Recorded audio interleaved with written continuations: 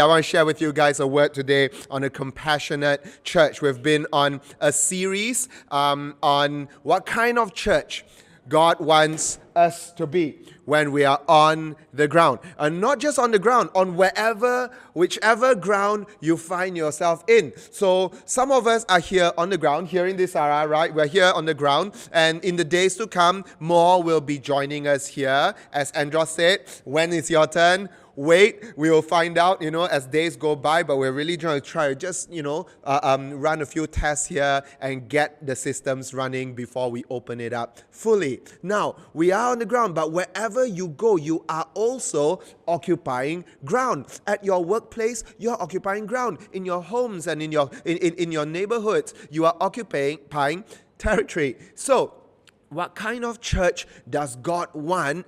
SIBKL at Sungai Buloh, and don't forget, we always say this, right? That we don't go to church, we are the church, we gather as a church. So that means that wherever you are part of the church. You are living stones in the church. So what kind of church does he want to see? He's been taking us on this series, a set-apart church, a miraculous church. So many, right? Like we've gone through now. We're on our second last one. We looked at an authentic church the last time we did this, and today a compassionate church. A compassionate church. Everybody say compassionate church. I want us to be a compassionate church. But more than what I want us to be, I think the Lord wants us to be compassionate. Why? Because He Himself, when you go right into the depths of His heart, is a compassionate God. We see it in the scriptures over and over again. Now, His call for us is the same. Love one another. Now, before I jump in, I just want to say this one thing. When you think of the word compassionate, the English word compassionate, okay, what do you think of? What do you think of? Everybody, what do you think of? If you want, you can say it in the chat. These guys don't have the chat. Yeah, you don't have the chat, but you're physical. Okay. Oh, what do you think of? Normally, we think of someone receiving some kind of aid, and that someone is of maybe a different color from you, of a different socio-economic status from you, lives in a different part of town from you, something like that. It's quite normal. I'm not saying it applies all the time. I'm saying that that's quite a normal picture we get in our heads whenever we think of the word compassion. But is compassion really just limited to a differentiation and a kind of like giving of aid to someone who is much poorer than you, in a much worse condition than you? Or is compassion something that applies to everyone? Something that you carry in you and it is there. So for example, husband, wife, when you fight, is that compassion? Is that kindness for one another in the way you fight with one another? I know you're going to fight with one another. It doesn't matter how you're going to fight with one another. How do you do that, right? When you buggy your subordinate at work, is there compassion? Does it come into play at all? Or is that like, no. Compassion is only when we give food aid to starving Africans or something like that. That's what I grew up with, right? It's like in the 80s, it was. I'll tell you a few more stories about that. Growing up in the 80s and the 90s, and seeing a lot of that stuff. Now, I just want to get into the scripture, so let's go. And while we go, let me pray. Father, today I pray you give us all a heart of compassion and soften our hearts, Lord God. Father, soften our hearts. Do not let our hearts be hardened, but Lord, we pray that we will be soft in your hands so that you can shape us and mold us. In Jesus' name, amen. All right. John chapter 13 verse 34 says, "A new commandment I give to you, that you love one another." I'm going to be showing you John 13, John 15, 1 John 3, 1 John 4. Like the Apostle John is just layering very similar ideas over and over again. So he says this in John 13. This is immediately after he washes the disciples' feet. This is at a time when even Judas is still there. In other words, whatever Jesus says here is aimed not just at the kawan-kawan who are going to be loyal to him, it's aimed at everyone, including Judas. A new commandment I give to you, that you love one another. Just as I have loved you, you also are to love one another. By this, by what? This, by the loving of one another, all people will know that you are my disciples. If you what? If you have love for one another. In other words, how will you be recognized as a Christian when you love one another? John 15, he layers it one more time, right? This is my commandment, right? 13 is a commandment, 15 is a commandment. He says, this is my commandment. It's not a suggestion, that you love one another as I have loved you. Greater love has no one than this, that someone lay down his life for his friends. These things I command you, so that you will love one another. So now there is a new layer. What's a new layer? A laying down of life. What does love look like? I lay down my life for my friends. That's what love looks like, right? Okay, so John 13 says, love one another. Why? Because this will make people know you are Jesus' people. How does the world know you belong to Jesus? By this. How do you express it? By laying down your life. Next one, 1 John chapter 3. For this is the message that you have heard from the beginning, that we should love one another. Right? The message you heard. We know that we have passed out of death into life because we love the brothers. Whoever, you see the ellipses there, you can go back and read those, but I just wanted to cram all this in. We know that we have passed out of death into life because we love the brothers. Whoever does not love abides in death. By this we know love. That what? He laid down his life for us. Jesus Christ laid down his life for us. And we ought to lay down our lives for the brothers. It's the same layer as the one in John 15. He's saying it one more time. But if anyone has the world's goods and sees his brother in need, yet closes his heart against him, how does God's love abide in him? Little children, let us not love in word or in talk, but in deed and in truth. So there's one more aspect to this now that you're starting to see, is that when the practical outworking of it is when you see a brother who doesn't have as much as you do of world things, right? Like tangible, material things. What do? You give something to them, right? You share what you have with them, okay? And this shows that you love. And 1 John chapter 4 has this to say, the next slide. If anyone says, I love God, how many of y'all love God? Don't dare to say it now, right? Dare not. How many of y'all love God? Make some noise. How many of y'all online? Raise your hands, right? Raise your hands, right? Wave, right? If anyone says, I love God, and hates his brother, no, like brother and sister, right? It's not just like, oh, it only applies to brothers or only men, right? Applies to everyone. Hates his brother, he is a liar. For he who does not love his brother, whom he has seen, cannot love God, whom he has not seen. We're going to go into this in a moment. But if you love, and you say you can love that which you cannot see, God says, I expect you to love that which you can see. In other words, the unseen must cohere with the seen. The physical must cohere with the spiritual. Your profession of your love for God must cohere with the profession of your love for each other. The manifestation, the exhibition of your love for each other.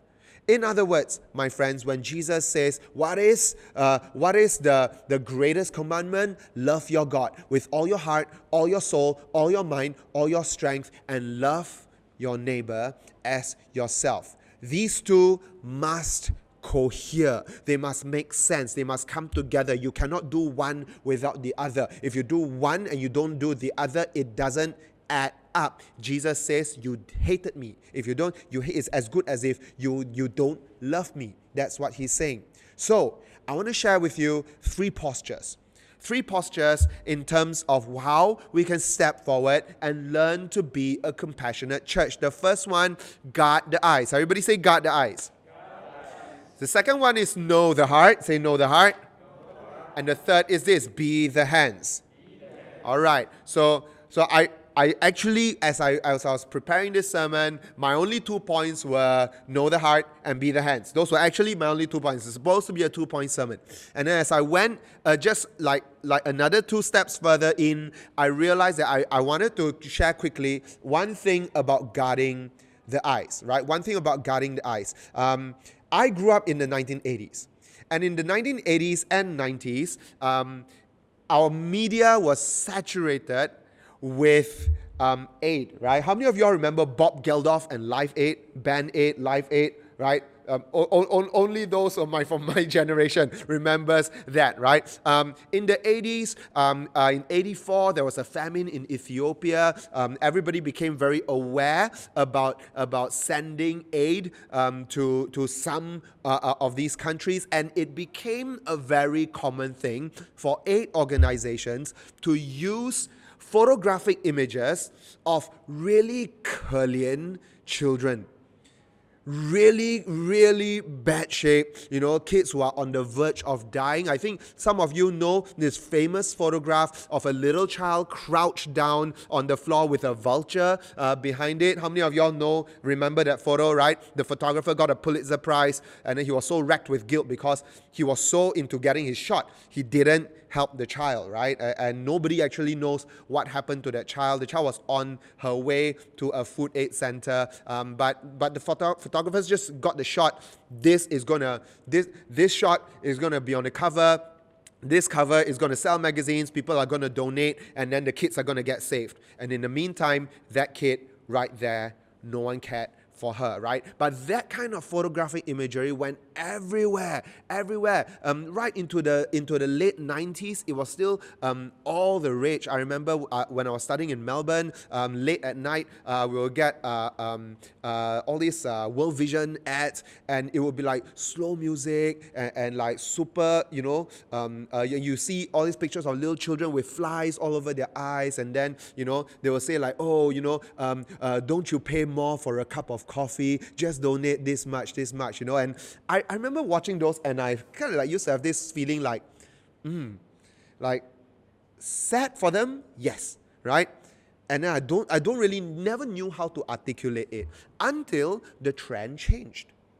And when the trend changed, people started to say that this, they named this phenomenon, right? They gave it a name, and they called it poverty porn, right? They said that people started to say that this stuff is just exploiting images of children in suffering in order to further this aid thing. So actually, right now, today, the trend has totally shifted. If you go online, you look for World Vision or something like that, you run a search, you see like really happy children, and they don't look like in that state anymore. It's not that fewer children are in that state, right? It's not that there weren't happy children in the 80s as well. It's just that these things, the messaging is starting to change. Now, why am I saying this? I'm saying this to you because as I was preparing this, I started to ask myself, why did I have those weird feelings in my heart late at night watching TV? Like I'm watching like music videos of indie bands, and then suddenly this World Vision ad comes on, and they tell me, you've paid more for a cup of coffee, why don't you donate this much, And there's some guilt tripping, and I didn't feel nice, until one day one of my housemates came and said that, they're just manipulating us. And I was like, wow, you're harsh, hey, come on, go easy lah, their aid organization is for starving kids, And then I started thinking that, but I feel that way as well. I just never let myself say it. So I want to show this to you, right? Because as I was preparing, and I was thinking about my own heart, this verse came to my mind. So I'll show you Matthew 24. For nation will rise against nation, kingdom against kingdom. There will be famines, earthquakes in various places. And then there's all these other things, right? They will deliver you up to tribulation, put you to death. You'll be hated by all nations for my name's sake. And then many will fall away, betray one another, and many false prophets will arise, lead many people astray. Verse 12, and because lawlessness, like this total chaos, right, will be increased, the love of many will grow cold. And I know this verse is not speaking specifically about that, but it's speaking about how when everything goes wrong and everything becomes threatening, your love for God will grow cold. But there is a part in this, I can't help but keep coming back and remembering this, because when I saw those ads, I felt my love grow cold. But it's weird because it's not as if I'm cold-hearted. If you came to me, or if I came to you and I told you that a 14-year-old girl from such and such school just finished her mid-years, got stabbed to death. Like, friends, your empathy levels will be like way high. Your empathy levels will definitely be way high, right? You'll be like, you'll be outraged. You'll be feeling a sense of like, oh, this is so wrong. Oh no, poor girl, poor family, young life cut short. But guys, if I told you 2,000 people mass murdered, what's your empathy levels compared to the first story? Actually, frankly, it's lower one, right? It's actually lower one, you know. In a weird way, 2,000 is like so many more people. No, your empathy levels will be lower one. So I actually wanted to share this with you before we even go into talking about compassion, because you need to know something that happens with our hearts. That sometimes when we see certain scale of suffering, the love of many can grow cold. It can grow cold, okay? So I want to show you this because as I was researching, I discovered these 3 things that I thought was so interesting about how our hearts are calibrated. Okay, so if you can go to the next slide, right? Have you heard of compassion fatigue, right? Yeah. Have you heard of compassion fade? How many of you have heard of compassion fade? No one, right? How many of you have heard allostatic overload? Jackie Chan has not heard of allostatic overload, okay? But okay, so one at a time. Compassion fatigue is what happens. Take for example, if you're a counselor or a psychologist, you sit down with people, or you're a pastor for that matter. You sit down with people, they share with you their trauma, they share with you their pain, they share with you how broken they are, and you end up feeling fatigue by over kind of like imputing or taking on their pain, such that you are compassionate to them in the course of counsel, in course of often professional counsel. It's happening to our healthcare workers in 2 years of COVID, by the way. And then they start to feel worn down. They start to feel their mental health start to wane as well, and all that. So that's compassion fatigue. When you are kind of like having someone you are treating, their pain now becomes your pain and you couldn't guard it properly. That's compassion fatigue. Now, compassion fade is slightly different. Compassion fade is like 2,000 people massacred, right? And you go like, oh. You know, compassion fade is when you see the higher the scale of suffering, the lower your empathy. The smaller the scale of suffering, actually, like I told you, if one 14-year-old girl was stabbed to death, your empathy will be high. If 2,000 people were mass murdered, your empathy immediately drops because you feel that you can't cope, right? So you can't quite cope with it. So actually your compassion is a lot lower. That's called compassion fade. Now, allostatic overload. Wow, just that word alone is an allostatic overload, right? Allostatic overload is when you cope. An allostatic load, a normal allostatic load is when you're balancing stress. So when you've got like compounding and cumulative stress, you know, and every time you're stressed, you adapt one, right? So you have an adaptive response, right? Now, when all that is weighing at a normal but strong weight, it's an allostatic load. When you cannot cope with the cumulative stress, like COVID, 1-2 years of everybody being so stressed, everybody being so tense, everybody being so nervous, and people are struggling and all that. And so the stressors break you up to a point because you can't find a necessary compensating response to it anymore. When it's cumulative and compounded over time and you crash, that's called an allostatic overload. So why am I sharing this with you? I'm sharing this with you because the human person is not built to take that much suffering.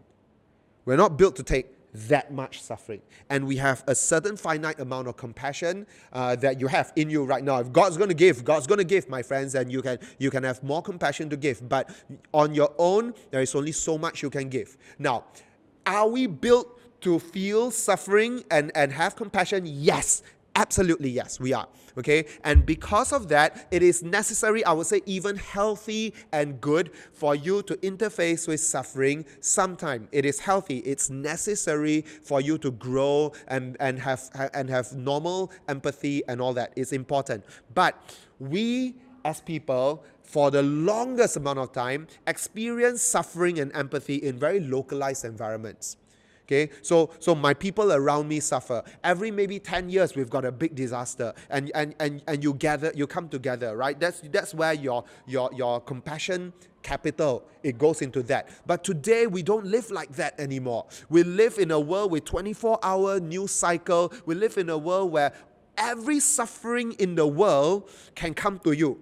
And sometimes it does, right? That one earthquake here, one earthquake there, one disaster, one massacre here, one mass shooting there, everything comes to you. So you're not just carrying the burden of interfacing with suffering of your local community, which is what I assume we're all built for.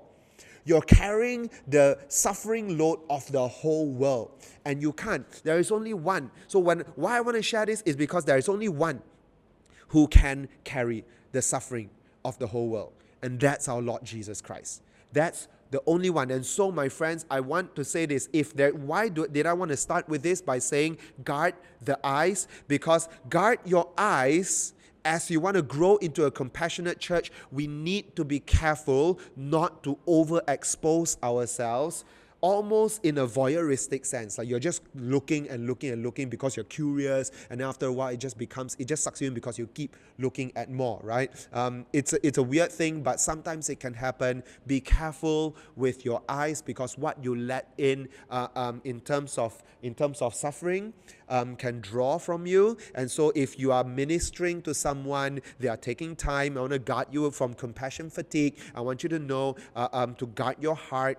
Make sure you're not constantly in it. If you're in a workplace and it's very toxic, it's very stressful, and you're in a season where the bosses are fighting or something like that, it's very political, you need to be able to draw those boundaries, separate yourself, recharge, and keep that, insulated from your heart, because you don't have, I am telling you, you don't have the capacity to carry suffering all day, all night. We have limited capacity for pain. So if we want to grow into a compassionate church, and we do, guard the eyes. So that's the first point. Guard the eyes, right? Guard the eyes. And the second point is this: we have to know the heart. You got to know the heart of God. Now, as you guard your eyes, you got to know the heart of God. I want to show you this Bible verse, John 13, right? We went into this just now. New commandment I give you: love one another as I've loved you. It's important.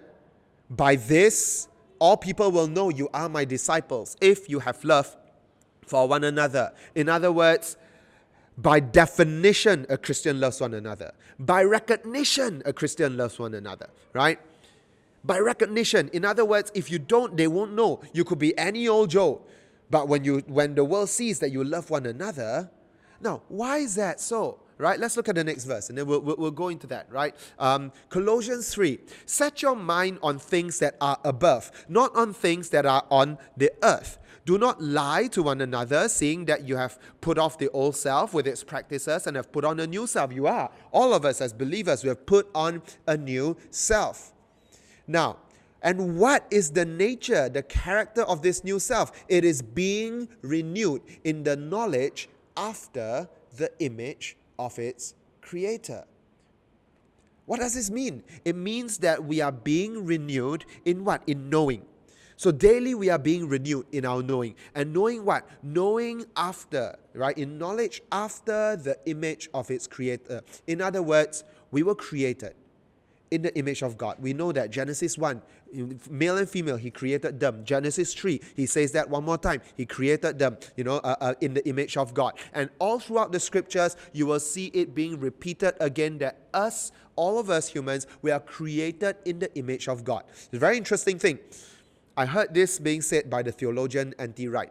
And it's a beautiful picture. When God created the Eden, right, all of the universe, it's very much actually building a temple maps over to the same sequence as the creation of the universe. You build everything around it, right? You build everything around it. You cause the structures to come up. You put everything in, all the things that look like they have like fire, all those things. Everything goes in. The water goes in. Everything goes in.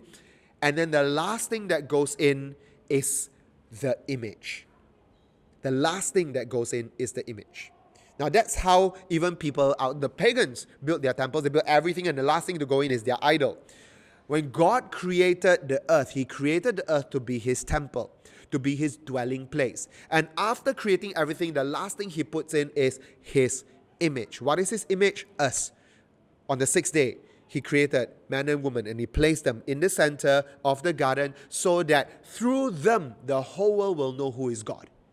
So that when they see this image, they will say, this, by seeing you, I know your God. By seeing you, I know what your God is like. I know His attributes, I know His love, I know His kindness, I know all of these things about your God when I see you. That's what it means. Now, that's also what it means here when Paul writes to the Colossians that you are going to be renewed now in your new self, to be renewed in the knowledge after your original creation, or of your original image. You're going to look more and more now like your original image, which reflects the image of your Creator. And how does this look like? When you look like your Creator, when you reflect His image, what does it look like? No more Greek and Jew. Meaning racial boundaries will be dissolved, right? No more circumcised and uncircumcised, meaning the traditions that lie behind racial boundaries and religious boundaries, that gets dissolved, right? No more barbarian, Scythian, slave or free. Slave or free. In other words, rich and poor all have a seat at the table of God. That's no longer a filter. Now, that does not mean that suddenly ethnicity ceases to exist, right? Like my DNA is Chinese, my nationality is still Malaysian, right? And you know, if you look at the rest of these things still exist. But what's it trying to say? It is saying that these markers, these social markers that divide us, no longer divide us. Why? Because Christ is all, and Christ is in all. In other words, Christ is in the Greek and in the Jew. Christ is in the circumcised and uncircumcised. Christ is in the slave and in the free. Put on then, as God's chosen ones, holy and beloved, compassionate hearts. So it leads us into knowing that we are to have and to put on a compassionate heart. Why do we have a compassionate heart? Because we are created in the imago Dei. We are created in the image of God. That's why. Now, in the old days, like in the 80s, it came together, right? So the kind of almost manipulative imagery of people in suffering in order to get money, to raise funds, to get aid and all that, it came together with a certain mindset. And the mindset was that we have pity on them, right? I grew up hearing this, right? Hey, pity these fellas lah, you know, so poor, you know. And I remember hearing the word sympathy, have sympathy for them a lot, right? I used to hear this all the time growing up. Do you all remember when it started shifting in culture, where people started saying that no, sympathy is not what we should have have empathy? How many of you all remember around the late 90s, early 2000s, it was around that time when people started saying that no, sympathy is condescending. Sympathy is when we say that I am up here, you are down there, you poor thing. You poor thing. Let me show you some sympathy, and then I give you my aid, right? And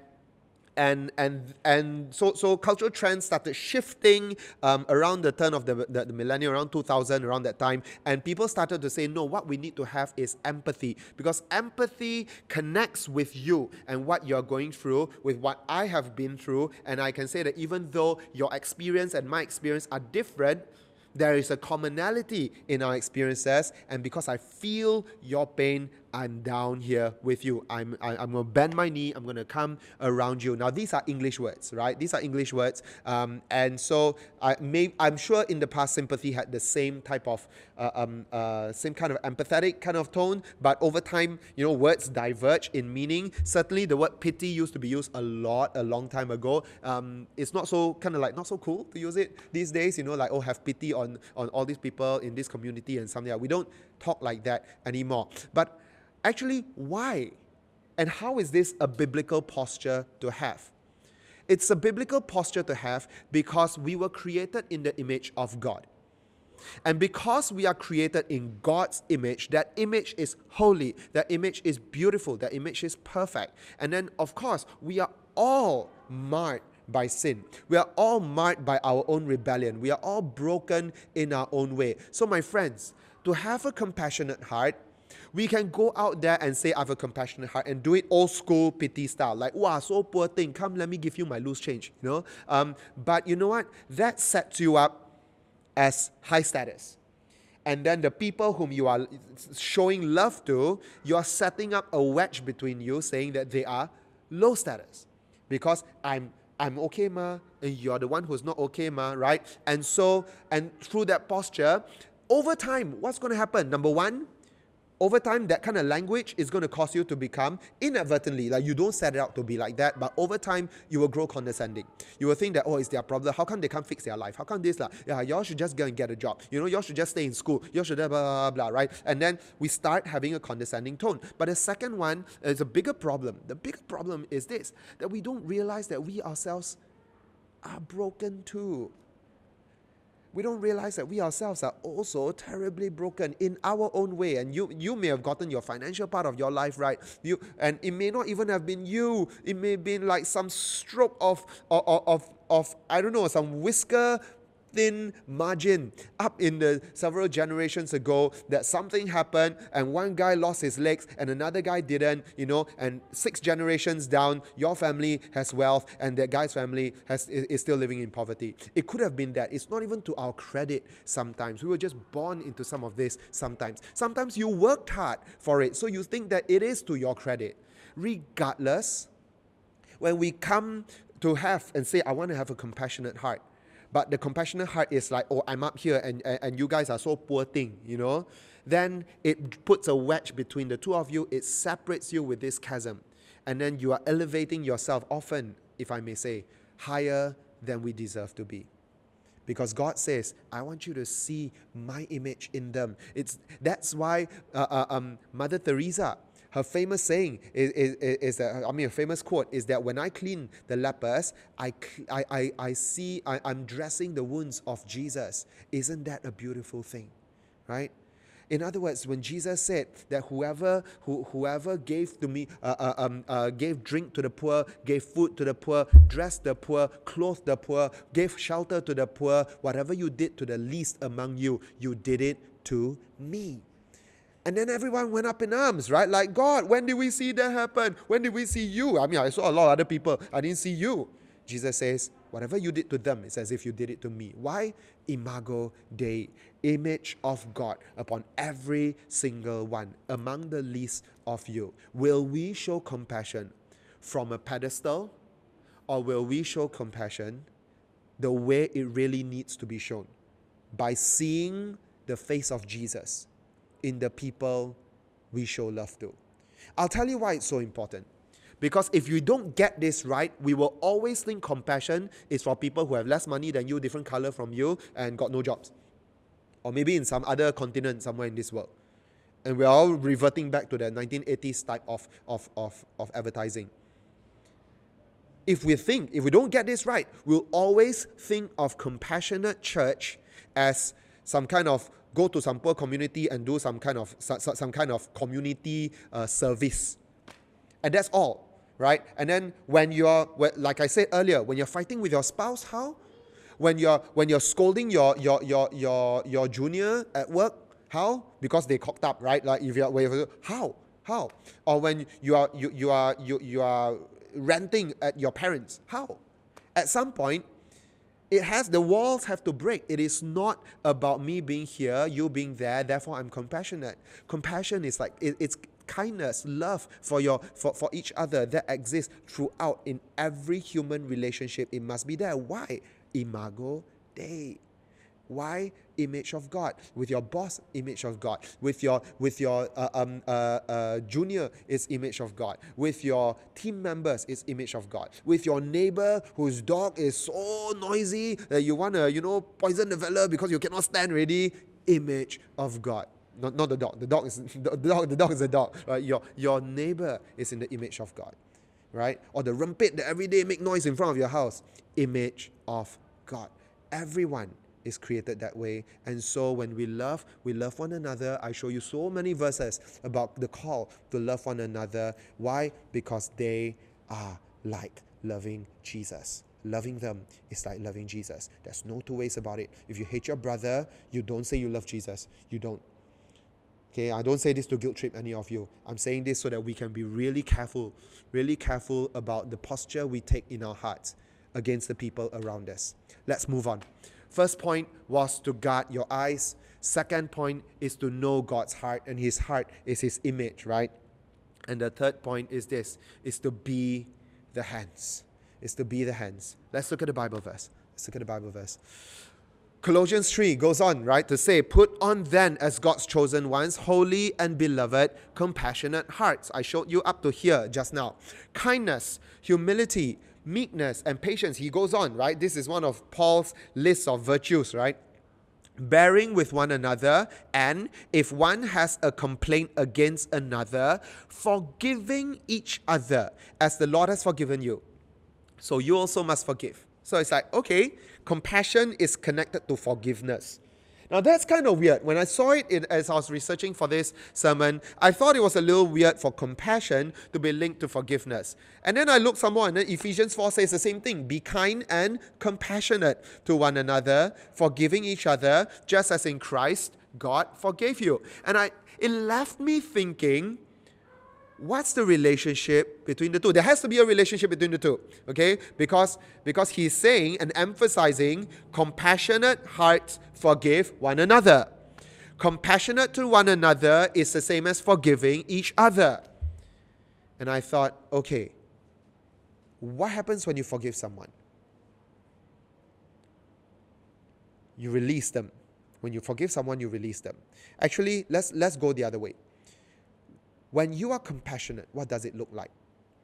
What are you really trying to do? You buy a meal for someone. You help someone out. You send some money to someone because you know that they are in a difficult situation. You go around to them. When your friend has a breakup, you go around to their house. You take them out. You let them cry on your shoulder until there's snot everywhere. It's like, oh yeah, it's okay. You sayang them. You're compassionate. Someone lost their job. You go over there. You cook them a meal. You whatever.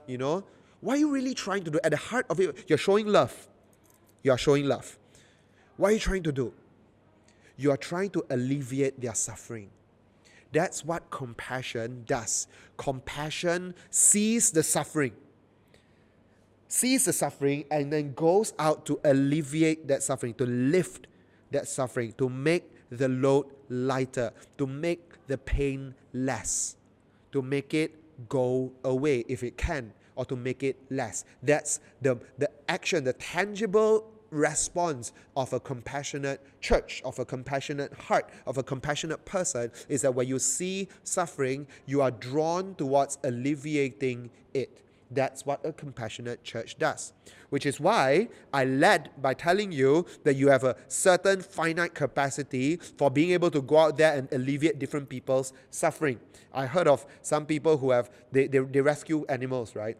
The whole house is full of cats. Like there are like something like 60 cats, and the house is an absolute mess. And they are in an absolute mess, but they can't bring themselves to let even one cat go, right? And that's a kind of like a human and a cat example of how if you're not careful about your boundaries, you're going to try to save every whatever. It could be cat, it could be not, right? It could be every person. You could try to end up meeting and alleviating the suffering of every single person, and then that's when you burn out and you get one of those three things, right? You end up with allostatic overload, right?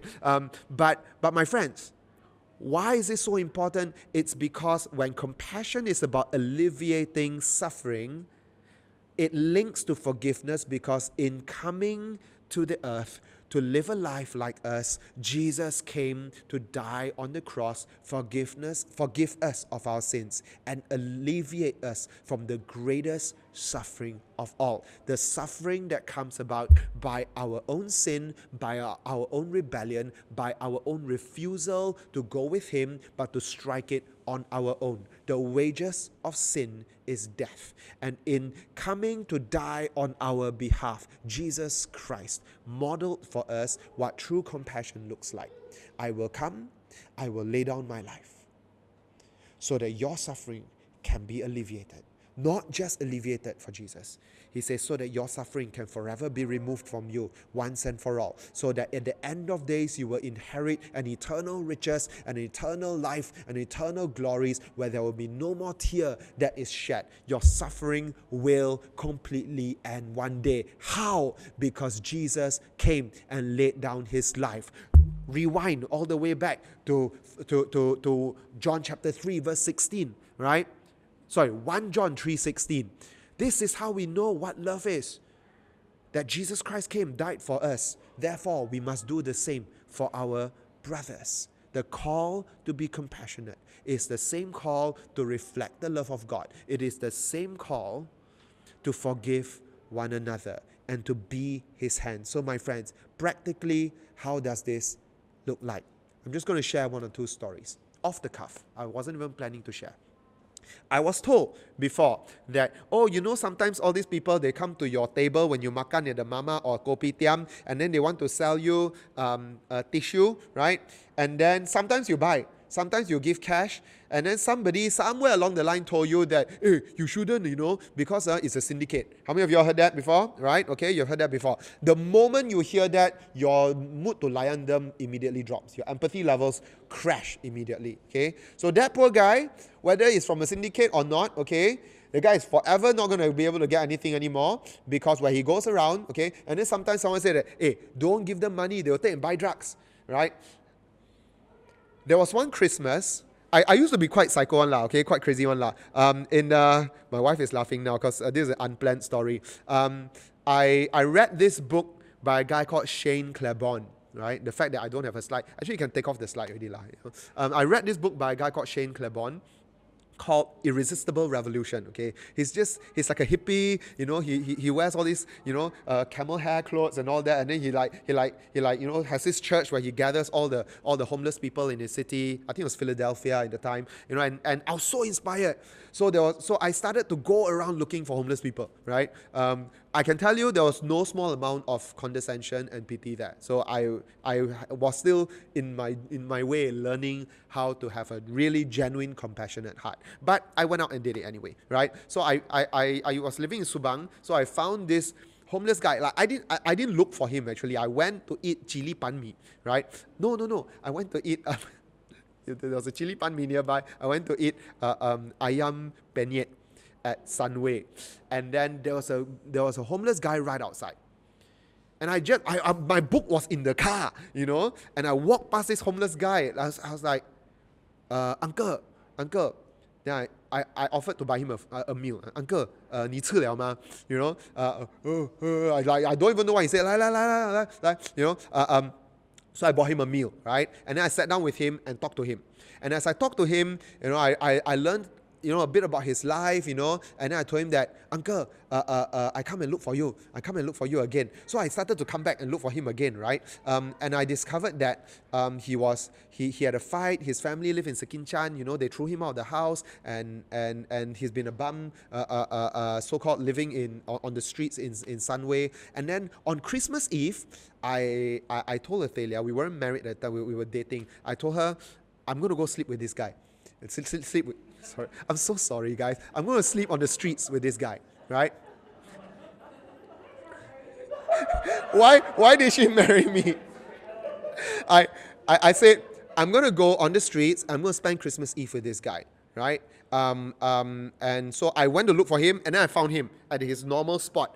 And then I said that, oh, uncle, today I spent Christmas Eve with you. I tell you about Jesus, and all that stuff, So, and it never occurred to me that there might be some HIV infected needle somewhere. I might get poked. I might, it never occurred to me. I was so naive at the time, right? And so I hung out with him, and I saw his nighttime routine. I saw at some point he would go away, and then he would go his toilet. He would try to get cigarettes from whoever who would give, And so I tell you this story because I woke up the next morning and I was fine, okay? I barely slept, and he was gone already. And then later he came back, and then I talked with him some more,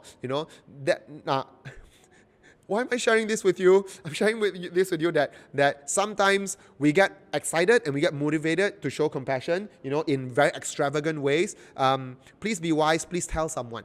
And let that someone be able to speak into your life and say, hey, bring someone else. Or, hey, maybe up to a certain time in the night. Or, hey, something like put boundaries around you. If you're a parent and your teenager is like so excited about wanting to do something, radical, show radical love, don't say no, don't close all the doors, but show them how they can do it with the necessary, wisdom and safeguards. So that's one thing, right? Want to show compassion, please allow yourself to feel it. Allow yourself to enter it.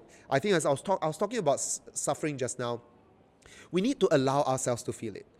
And I think sometimes we experience, like allostatic overload or compassion fatigue is because we just can't cope. We can't cope. So because we can't cope, we don't even let ourselves experience it. So we see these things and we just pass because we just can't, right? We don't want to look. We stop looking.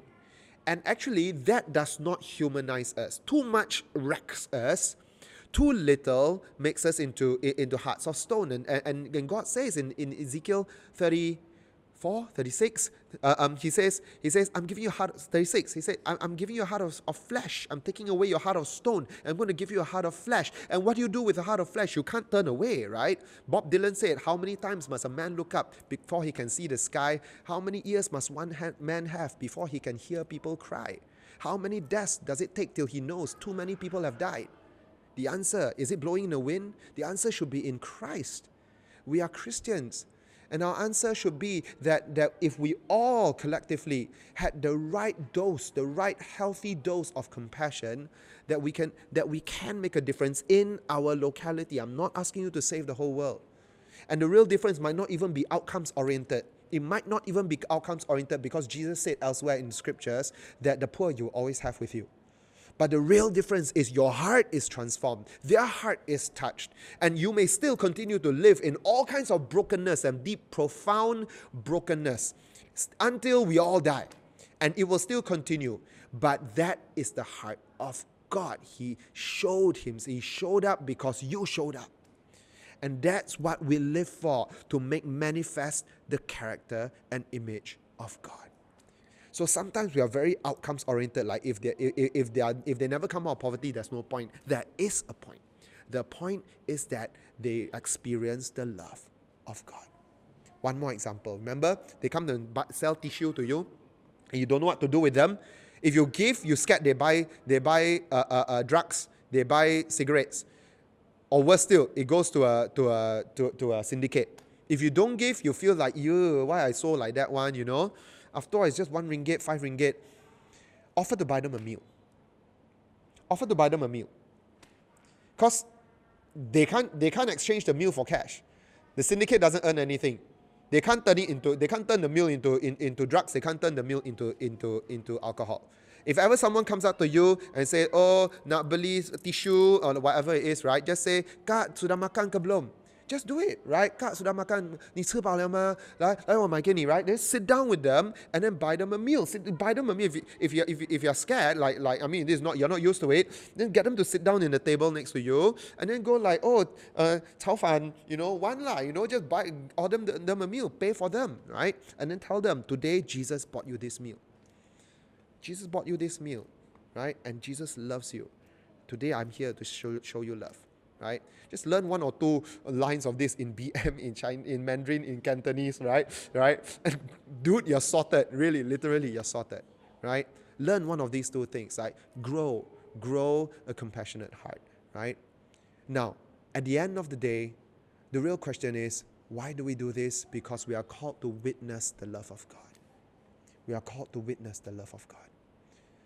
Jesus wants us, He created us, He put us into the center of His temple so that when we go in, the whole world will know what the God, the deity looks like.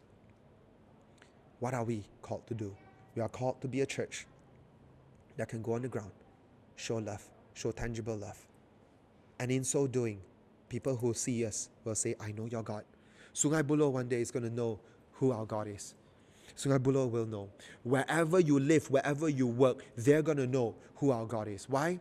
Because day by day, the Lord is refining you, in renewing you in the knowledge after the image of your Creator. And as that happens, as you grow in the knowledge and in the semblance of your Creator, He's going to do something in your locality to change the surroundings, to change the atmosphere through you, through every single one of us. So my friends, I'm done with the preaching today. I want to give us a little bit of time for ministry. And this is how we're going to do it. First group, if you feel that your heart is just like, God, why am I so loveless? Why am I so cold? You know, like you've seen these things, and like, oh, I know rasa. I really know rasa. I find it hard to be compassionate. If that is you, then you don't need to do anything extravagant. I just want you to open up your hands. You don't even need to have your hands open in front of the screen. It can be below the screen, right? Just open up your hands. But if you want prayer with someone, type pray into the Zoom chat, and someone will come and break you out into a prayer room. If you feel that your heart has always, you've struggled to be compassionate, and maybe your spouse has told you this before, when you fight, you're really cruel. Or maybe you know this, you have a reputation, right? When you scold people, you're really cruel, really no mercy one. Really no mercy one. And God says that I'm a God of mercy. How can you have no mercy, right? That's not me. You're not reflecting me. The world is not seeing me when they see you scold. Like when I scold, the world sees me, right? Because I scold enough. I know how to hold back. Sometimes all of us, we scold, we don't know how to hold back, man. Sometimes when we fight to hurt. We say things to wound, right? Sometimes we do that. Church, my friends, if that is you and you want prayer because you're saying that, God, if you're going to be seen in my life, I need to change. And I can't change myself. I need you to change me. If that is you, I want you to type Zoom, not Zoom, type into the Zoom chat, type pray. Just type pray. Someone will break out with you. And even if you don't, just hold your hands open because we want to pray together with you. Second group of people. You're struggling because you are suffering. You are the one who is experiencing pain. You are the one who is going through trials and suffering. And the pain is so real. But maybe along the way you have felt like nobody notices you anymore. And no compassionate person ever came round to you. And you've been unnoticed, unloved, uncared for. And you feel that the way people have been around you reflects how God is in your heart and in your mind. You don't actually think God loves you. You don't actually think God cares. You actually kind of feel like God is He's just going to leave you to fend for yourself. And actually maybe it's because when you cried as a young child, nobody came to pick you up. Or maybe when you were just broken, you had a bad breakup, you had lost your job, that nobody came round to you. And over time, that became the pattern in your life. And you have now imputed it onto God. You, in your heart of hearts, you don't know if God loves you. If that is you, I want you to do the same. To open up your hands in front of you or to type in pray. And someone will pray with you, because I believe that the Lord wants to show you He does care. He has cared. He has been there with you. And as you walk through your valley of shadow of death, He has been with you, but He wants to reveal Himself to you. He wants to show you that He has been there and He will be there, and He is right here with you right now. And the whole history of God it comes down to Emmanuel, God with us. If ever you felt alone, he says, when you go through the valley of shadow of death, I am with you, my rod, my staff, they comfort you. And then he named himself after that. He said, my name shall be Emmanuel, God with us. And so, my friends, if you struggle to sense and know the love of God, I want you to know God is with you. He loves you. And he wants to show himself real to you today. Amen. Father, I just want to thank you, Lord God, for every single one of us. For those of us who are crying out for our hearts to be softened, like, I don't like myself, Lord. I don't like myself. Every time I come to church, I hear the call to be more loving, and I'm just this kind of person. And I don't want to spend my whole life saying, I can't change, I'm this kind of person. I don't want to keep on saying that, because your word has convicted me today that I ought to change. Your word says that do not be conformed to this world, be transformed by renewal. Be transformed by renewal of your mind. So Lord, I want to be renewed. I don't like who I am. I'm too cold. I'm too heartless. I'm like a heart of stone. I don't like it. Lord Jesus, change me. Change me. Come, break my heart. Break my heart. Make me soft. Help me to be like you in this way. Maybe I'm like you in other ways, but I'm not like you in this way. I want to change. Give me a heart of flesh. Take away my heart of stone. Please, take away my heart of stone. Holy Spirit, I pray and ask, Lord, Holy Spirit, come and turn hearts of stone into hearts of flesh right now in the name of Jesus Christ, by the power of the Holy Spirit. I just command every heart of stone to soften right now in the name of Jesus. Every heart of stone to soften. If you have been guarding your heart because you are afraid of getting hurt, because you're afraid of getting hurt, because you've been hurt before and you dare not open up, I ask the Holy Spirit right now to start the work, to open up and allow you to trust again, allow you to have compassion again, allow you to feel again. And to bring healing upon past hurts, to bring healing upon past traumas. And if you are crying out because you feel that you're always alone, and you're always going through the roughest times alone again, one more, alone again, nobody come to you, and you reach the point you just say, God, serious? You keep saying you love. I don't feel your love. I don't feel your love. If that is you and if that is your heart's cry, I want to pray over you right now. Heavenly Father, I pray that your voice and your tangible love will cut through all the layers of the years of pain, all the layers of the years of neglect, of being ignored, of being pushed aside, of being unnoticed. I pray, Holy Spirit, that you cut through all of this and you touch them in their hearts and show them your love. And fill their hearts with your love right now. Holy Spirit, just fill the heart with the love of the Father. Fill the hearts with the love of the Father right now in the name of Jesus Christ. Minister to our people right now. Father, I thank you. Oh Lord Jesus, I thank you. Indeed, you are a good God. Indeed, your goodness knows no limits. And today, Lord, we are here. One day, we want to be a really compassionate church. Today, we take the first step. It's not the first step, church. It's not the first step. It's one step. You've been taking many steps to this day. And you will take many steps more. Today, we take one step. One more step. And we don't start things. We join God in what He has started. So today, you're not starting to be more compassionate. God has been starting this process days ago, weeks ago, when He laid something in your heart and He laid something in mine to share today. He started the process already. Today, join Him in what He is doing and allow Him access into your heart. Father, I thank you, and I pray your blessing upon every single one of us. May the love of God the Father, may the love of God the Father, church, He has a fatherly love. And His love of a father is perfect. May this love of the Father, May the grace, that self-sacrificing grace, the grace that comes to lay down his life for his brothers, may that grace of the Son Jesus Christ, and may the empowering fellowship of the Holy Spirit, that fellowship which comes and assures you he loves you and comes to soften you if you don't know how to love, may the fellowship of the Holy Spirit be with each and every one of us until we meet again. And all of God's people shout aloud, Amen. Amen.